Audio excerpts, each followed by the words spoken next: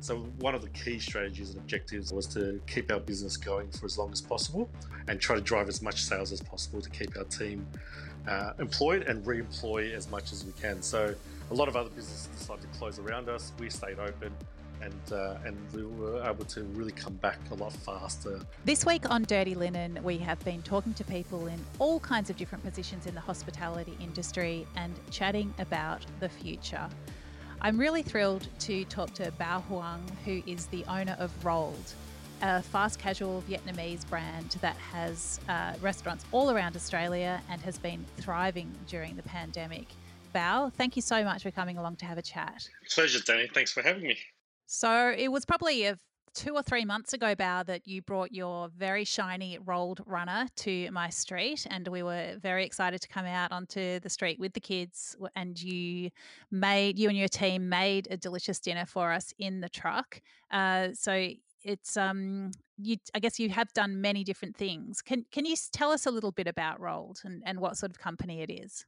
So Rolled's a family-based business. We were started in 2012 with myself, another co-founder of Ray, who's a primary school friend of mine, and Tin, who's a cousin of mine. So we started it, no food experience, and I'm myself a physiotherapist by profession. So it was really interesting to get into the food business. We started with no understanding of food. Tin had a bit of experience sort of working in family bakeries, but it was definitely an eye-opener when we started, where our first store had a queue of 50 people before we opened the doors for the first day. Where was the first store? So Melbourne CBD. So a little laneway called Goldsboro Lane. We took over an Italian cafe actually back in sort of November 2011 and converted it to a Vietnamese street food, as what you call Rolled now. So we learned very quickly and started serving 800 people in a 2-hour window, very, very quickly every single day. And from there, we felt we were on a winner, expanded very, very quickly from there, made a lot of mistakes along the way, but I've been able to share our love of Vietnamese food and a lot of my mum's recipes and my auntie's recipes with a lot of Australians. That's so great. So how many stores do you have now? We've opened 89 and we've closed 4, so we've got 85. Ah, incredible. I mean, it's pretty different to physiotherapy, I would imagine. Yeah, absolutely. I was part of a franchise group, and I learnt a fair bit through that process being a franchisee, and hence coming on the other side as a franchisor in this space gives me a really good balance in terms of understanding what a franchisee goes through. So it's been a good journey, but a lot of learnings along the way. So do you have a balance of company-owned stores and franchisees, or are they all franchises? No. So initially we started with a lot of company stores. We found very quickly that we couldn't manage it due to our massive and really quick, rapid expansion. And we found that our franchisees who were joining the business were running the stores a lot better. So we've slowly divested a lot of stores, but we still own a good dozen or so stores. So obviously things changed for everyone in March. Was the pandemic something that you saw coming, or were you blindsided by it? I actually like to think that I saw it not coming, but sort of a little bit earlier than a lot of others, because I guess I took a lot of interest in what was happening in Wuhan in sort of mid-January. I actually traveled to the US in early February with hesitation, but decided to go, came back, and then realized very quickly that I think it was becoming a pandemic, and actually got our business prepared for it. So for about a month before lockdown, we actually prepared our business for what was to come. And luckily we did. And obviously, unfortunate that it did happen, but we were slightly prepared for it, which was good. How do you prepare for it? Yeah, it's just minor changes within the business. So again, through any crisis, cash and maintaining cash is always going to be super important. So we reduced a lot of our expenses pretty quickly. We spoke to our team and just got them understanding what our plans may be as soon as the pandemic escalated, if it escalated. So everyone knew what the plan was. Everyone was very clear on why we were doing things. And so when we had to make some pretty tough decisions at the start of the pandemic with our staff, they understood exactly why. And so to give you some transparency around that, at the start of the pandemic, we lost 80% of our sales right through the group. So we went to 20% of normal sales. We unfortunately had to stand down a couple of our team members, but the rest of our team willingly, voluntarily reduced salary by 40%. So we all went down to 60% of our normal salary. The plan was actually to stay on that for over 4 months. But because of the way we had planned the business and the fact that our whole team hustled as soon as the pandemic hit, we were able to grow sales pretty quickly back to about 60% through the May period. So we actually put all of our team back on full salary within about 6 weeks. And so it was actually a great achievement. Yeah. Because I imagine that a lot of your stores would be in shopping centres or food courts. Would that be right? Well, a lot of our stores are in shopping centres, food courts, but also CBD office towers. And so, as you can imagine, CBD business districts have absolutely been decimated. And unfortunately, they're not coming back as fast as other areas. Our shopping centre food court stores did struggle as well. However, we do have a fair batch of stores that are based in fresh food areas outside Coles, outside Woolies, which were obviously having a lot of traffic go through them, and so we were able to maintain some of those sales through those stores during that time. But how does that work with franchises? Because I imagine if you've got company stores, you'd be able to redeploy staff, assuming it was okay for them. But with franchises, how do you manage those staffing issues? Yeah, and so a lot of those stores would have been directly managing their own team. So yeah, absolutely, our franchisees would manage their team, um, and right across the board, we had to stand down a fair few more staff than at a head office level. So I think through the group, we had to stand down about 800 staff at the start of the pandemic, and it took us about 6 months or so to actually re-employ all of them. So one of the key strategies and objectives as soon as we started doing that was to keep our business going for as long as possible, and try to drive as much sales as possible to keep our team employed and re-employ as much as we can. So a lot of other businesses decided to close around us. We stayed open, and we were able to really come back a lot faster as the restrictions were being released in May. Bao, I imagine that you would have a lot of international students and other visa workers as part of your workforce. Was that part of your motivation, like looking after these people who aren't eligible for JobKeeper or JobSeeker? Was that part of your motivation in keeping the business going? Absolutely, yeah. So we're very lucky that the culture within our whole group, whether it's franchise store or company owned, is a phenomenal culture. And so a lot of those that were lucky enough to were eligible for JobKeeper were looking to support their fellow workers as well. So we've actually created a fair few initiatives within our business to support those that are not eligible, and we've actually supported a lot of our really distressed staff, unfortunately, through this period. It's been definitely a challenging time for those guys. But we're lucky to say that we've been able to support most of those guys, if not all of them, through the pandemic and through the major stresses of it anyway. What have you been able to do company for those people? Yeah, so we've got a mental support line that we've always had in our business, and we always will have. That's been an avenue that they can access, but it's also been monetary support. So we've actually paid for a lot of people's rents and food on the table and all those sort of things that just needs to get people living. We realise we can't support everyone because we're as a business also suffering through this period, but we're able to help as much as we can and still are. And I think in Victoria particularly, that support's just going to be ramped up even further, I think, and needing to be ramped up further as we go through the second stages of lockdown and looking at sort of the other side of hopefully the pandemic in sort of early next year. What's the composition of your stores nationally? Are they mostly in Victoria? Victoria, we have about 30 stores. New South Wales, we have about 30 as well, and then the rest is spread between Canberra, Queensland, and WA. So pretty even spread through the rest of it. Yeah. As other states in Australia have reopened, have you seen strong sales? Like, how does it compare to last year, for example? So Queensland and WA are better than last year by quite a way. So it is interesting to see the divergence in success across the different states. New South Wales is slightly lower than last year, but not in a big way. And obviously Victoria has gone through a fair challenge. So we're probably at about 40 to 30% of where we were last year in Victoria. Well, let's talk about Victoria. What have you guys done over the past 6 months to keep money flowing in to Victoria through lockdowns 1 and 2? Yeah, it's been challenging, as I've said. Again, the support from the federal government regarding JobKeeper, the cash flow boosting, those sort of things has really allowed us to maintain as business as usual as possible.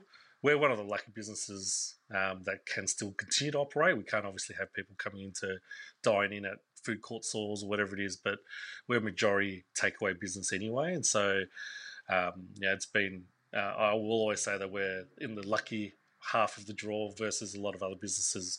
And I've got a lot of friends in the events businesses and hospitality businesses, which obviously have been absolutely decimated, and tourism has been decimated. So I always say we've been lucky. The support from the government, I think, has been phenomenal in keeping a lot of businesses alive through this period. And as a business, we've used the challenge and the crisis to really innovate. So, like you said in the intro, the rolled runner and the truck is something that we initiated now, but probably had been planning for about 2 years. And the crisis really sort of heightened the importance of that. We have a few more of those trucks landing in Melbourne in the next few months. So that's exciting.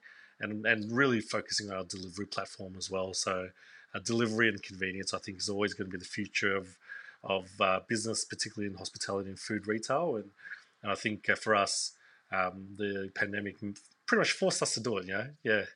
So, Bao, have you been on the phone to anyone interesting today? That might be a bit of a lead-in question, but yes, I've recently been appointed as a commissioner on Scott Morrison's NCC as an advisor. We do have a weekly board meeting every fortnight. Scott Morrison joins, and so today we actually had the privilege of chatting to Scott and understanding sort of from his perspective what's happening from government and what the plans are moving forward. So what's the NCC? Previous to the NCCC, which is the National COVID Coordination Commission. So initially the group was responsible for coordinating things like supply into supermarkets and when there was a major shortage. As I wasn't part of that, come July, and as most states, if not all states at that point, were coming out of the crisis and numbers were quite low, Scott Morrison revised that commission to become just the NCC, which was just the National COVID Commission. He brought on some extra business consultants or business advice as well onto the commission, including myself. So there's 8 of us that sit on the commission as commissioners, and our job is to advise the government on the economic recovery post the COVID crisis. That's amazing that you're on it. How did you get to be part of this? Definitely an honour, and it's one of those things where quite proud and to be an Australian, and I guess for me being able to give back a little bit is a great opportunity to do that. The way it came about, I think anyway, is that I sat next to Scott Morrison at an awards event for the Multicultural Council of Australia. And we had a chat there, and I think, and he heard my speech there, and maybe that was the instigator for him to contact me to join his commission. My role is really to advise on the SME space in terms of recovery, and so job creation is really the mandate of the commission, and then really to help obviously Australia recover after this crisis. So SME, that's small to medium enterprises, right? Correct. Yes. And what's the definition of an SME? Good question. Small is anywhere under 20 employees or under $10 million of revenue is really the official definition, I think. Medium businesses can be anywhere up to 200 employees or $50 million of revenue. Right. Interesting. So definition-wise, if you want to know, there's 2.3 or so million small businesses in Australia. And there's about 30,000 medium-sized businesses in Australia. Okay. So quite a large population. Yeah.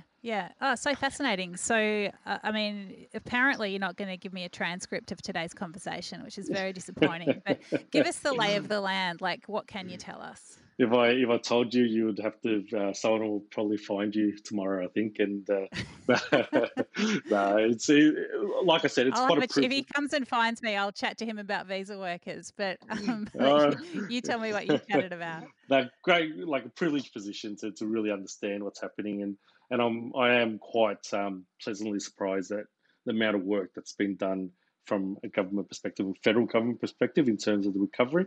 Obviously, there's some challenges in Victoria that has slowed that down somewhat, and that's pretty public now. But there's a lot of things that the Commission's working on, anywhere from the SME space through to tourism, which has obviously been decimated with this crisis, through to infrastructure changes, work skills, aged care and health and that department as well. So there's a lot of different work streams that we're focusing on as a commission. And so I'll work with sort of 2 or 3 other commissioners on each of the streams to advise Scott and whether he takes all of it up, whether government can implement a lot of our suggestions. We're not 100% sure yet, but what we are sure of is they're absolutely listening. And it's great to have some brilliant business minds around the table, and I'm learning a fair bit from each one of them and understanding how to really deal with a crisis like this. Yeah, I mean, it's so interesting. I think a lot of Australians have felt more interested and engaged by the machinery of government through coronavirus than perhaps we have ever. I think Australians, because we're so lucky in many regards, we can be pretty apathetic about how our country actually works and operates. And I think because so many all of us have been affected by the coronavirus crisis, we've had cause to think about how government actually works and who's making the decisions that affect us all. Is it something that you've had ambitions to do in the past, like to be more involved in decision making at that level, or is it something that was really just thrust upon you through circumstance? Definitely the latter. I am as apolitical as you can imagine, so again, very supportive of government and what they do, and I don't envy the positions of power in terms of making those tough decisions, which obviously there's never a win-win for everyone. There's always someone on the other side that's going to have a challenge, no matter what decision there is that they make. So to answer your question, no, I have no aspirations to go into politics whatsoever. I love my role currently because I think it's just about understanding what's happening on the ground, and so. My job at the moment is to talk to small business owners, medium-sized business owners, and then relay feedback back to the federal government on different topics. And so, great to obviously be going through these challenges myself directly. And I think that's why Scott Morrison really wanted the on-the-ground sort of direct feedback from businesses, and that's why the commission was created. Yeah, fantastic. And it's really interesting that you've also got the perspective of that recovery in other states. Plus, of course, you have the Victorian experience that we're all living through. What do you think how can you position your businesses in Victoria to be well placed to recover when indeed they're allowed to open fully? Like I said before, I think the key part of business, whether it's in Victoria or nationally, I think the delivery and the in-home experience is critical now moving forward. I think consumers, there will probably be a little bit of a jump for joy when we are released from our homes and the restrictions. But I think ultimately people have changed habits now forever, and eating at home a little bit more or eating on the go and becoming much more about convenience with product is important. So for us, that's around delivery and really focused around that and driving that into our become a bit more habitual for our customers, a little bit like pizza is with delivery. That's where we want to be hitting and getting rolled to become much more synonymous with a nighttime delivery. And I think it's, I suppose restaurants and dining in is so much about the experience. It seems like we've seen through many of the in-home dining experiences that it's not just food in a box or food in a container. There is some experiential aspect to it as well. So I suppose it's also going to be about reinforcing that and expanding on the experience part of the dining, whether if it's even though it is in people's homes. Yeah, I think so. And again, I think hospitality and businesses in general will go through a major upheaval over the next sort of 12 months, 18 months, and that's just unfortunately the reality of a crisis like we're going through, and it is a 100-year crisis, and so I think a lot of businesses are already innovating. They'll continue to innovate moving forward, but unfortunately, there's going to be some major changes within a lot of different industries, and I guess those that do innovate and really look at the consumer and what the consumer is looking for moving forward are going to be the ones that survive. And I think that's one of the things that has been one of my responsibilities for our group and our franchisees is to make sure that I'm leading the way in terms of that vision, because it can be really challenging, as you can imagine. When you're trying to just get some sales to put food on the table at home, it's really hard to look 2, 3, 4 years ahead. And so what I've been really focused on is being able to do that for our group. Interesting. I mean, how do you do that? Is that a real exercise in your mindset where you just somehow push all the immediate pressures off to the side and yeah, get your special glasses on and look 4 years ahead?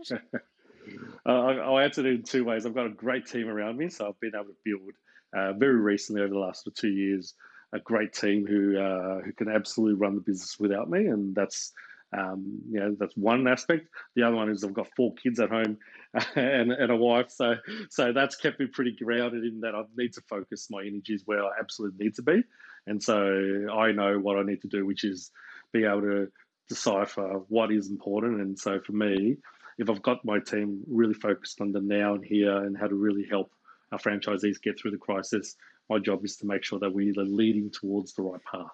Yeah, interesting. We spoke to a cafe owner in Bali a couple of weeks ago, and she spoke about something which I feel also makes me think of you. What she did on her Instagram is she started writing.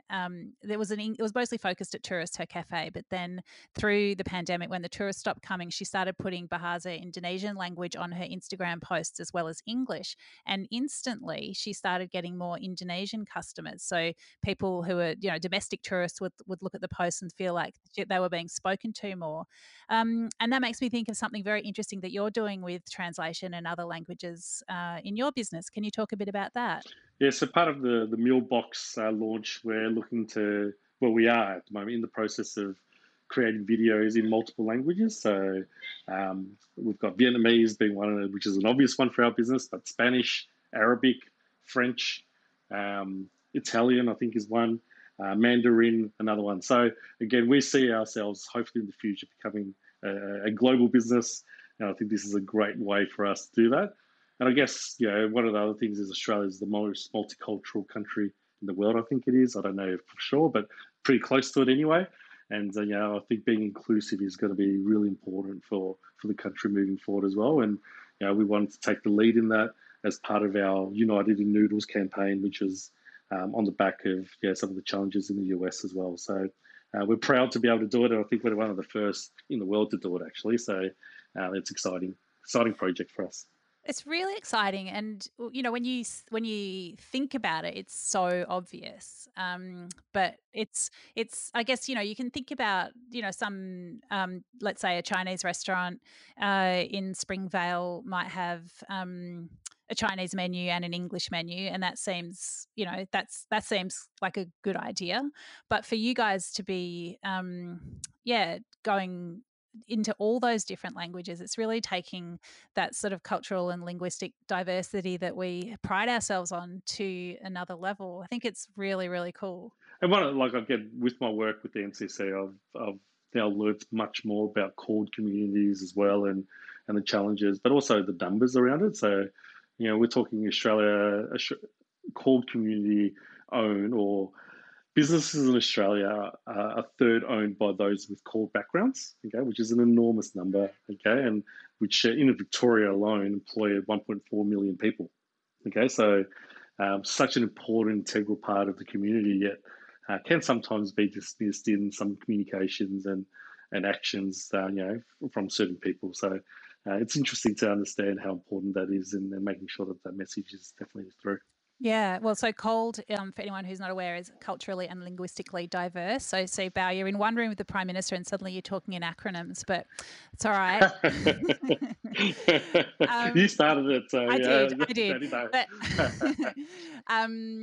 yeah, I think we've definitely seen through COVID, and I'm thinking, especially of the hard lockdown of the public housing towers that we saw here in Melbourne, we've seen that it's really easy for society to become fractured especially when we're under extreme stress. And of course, as always, like the people who are, start the most vulnerable, and the most damaged, and that vulnerability is, I guess, always it's reinforced. And I think one of the things that I think is so important, and that I try to do, is to really try to stand beside people and to be as inclusive as possible. And I think that that's what you're doing as well. It's like, for someone to feel like they're seen and they're spoken to, it's so powerful and really reinforces the bonds of society. And I mean, you might, next time you talk to Scott Morrison, you can remind him that at the beginning of this, he said we're all in it together.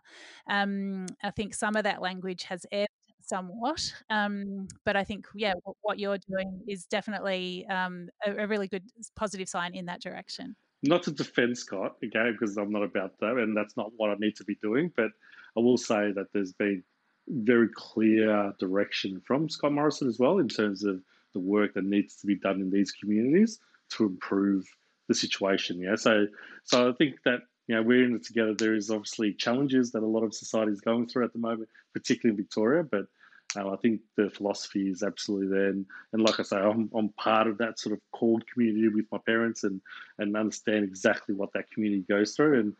And I am leading some sort of changes through there at the moment with my role as the commission, and hopefully I can get some of those initiatives implemented, which will enhance that relationship as well. So that's exciting.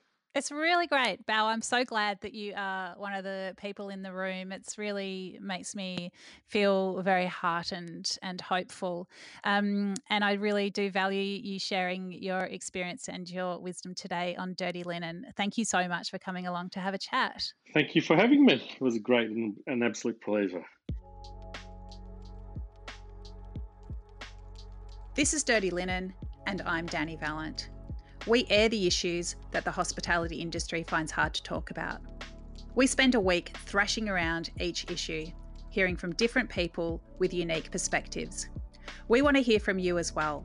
If you have something that needs to be said about a topic, get in touch so we can include your perspective. Contact us at dirtylinen@deepintheweeds.com.au or hit us up on Insta at Dirty Linen Podcast. We can't wait to hear from you. This is a Deep in the Weeds production.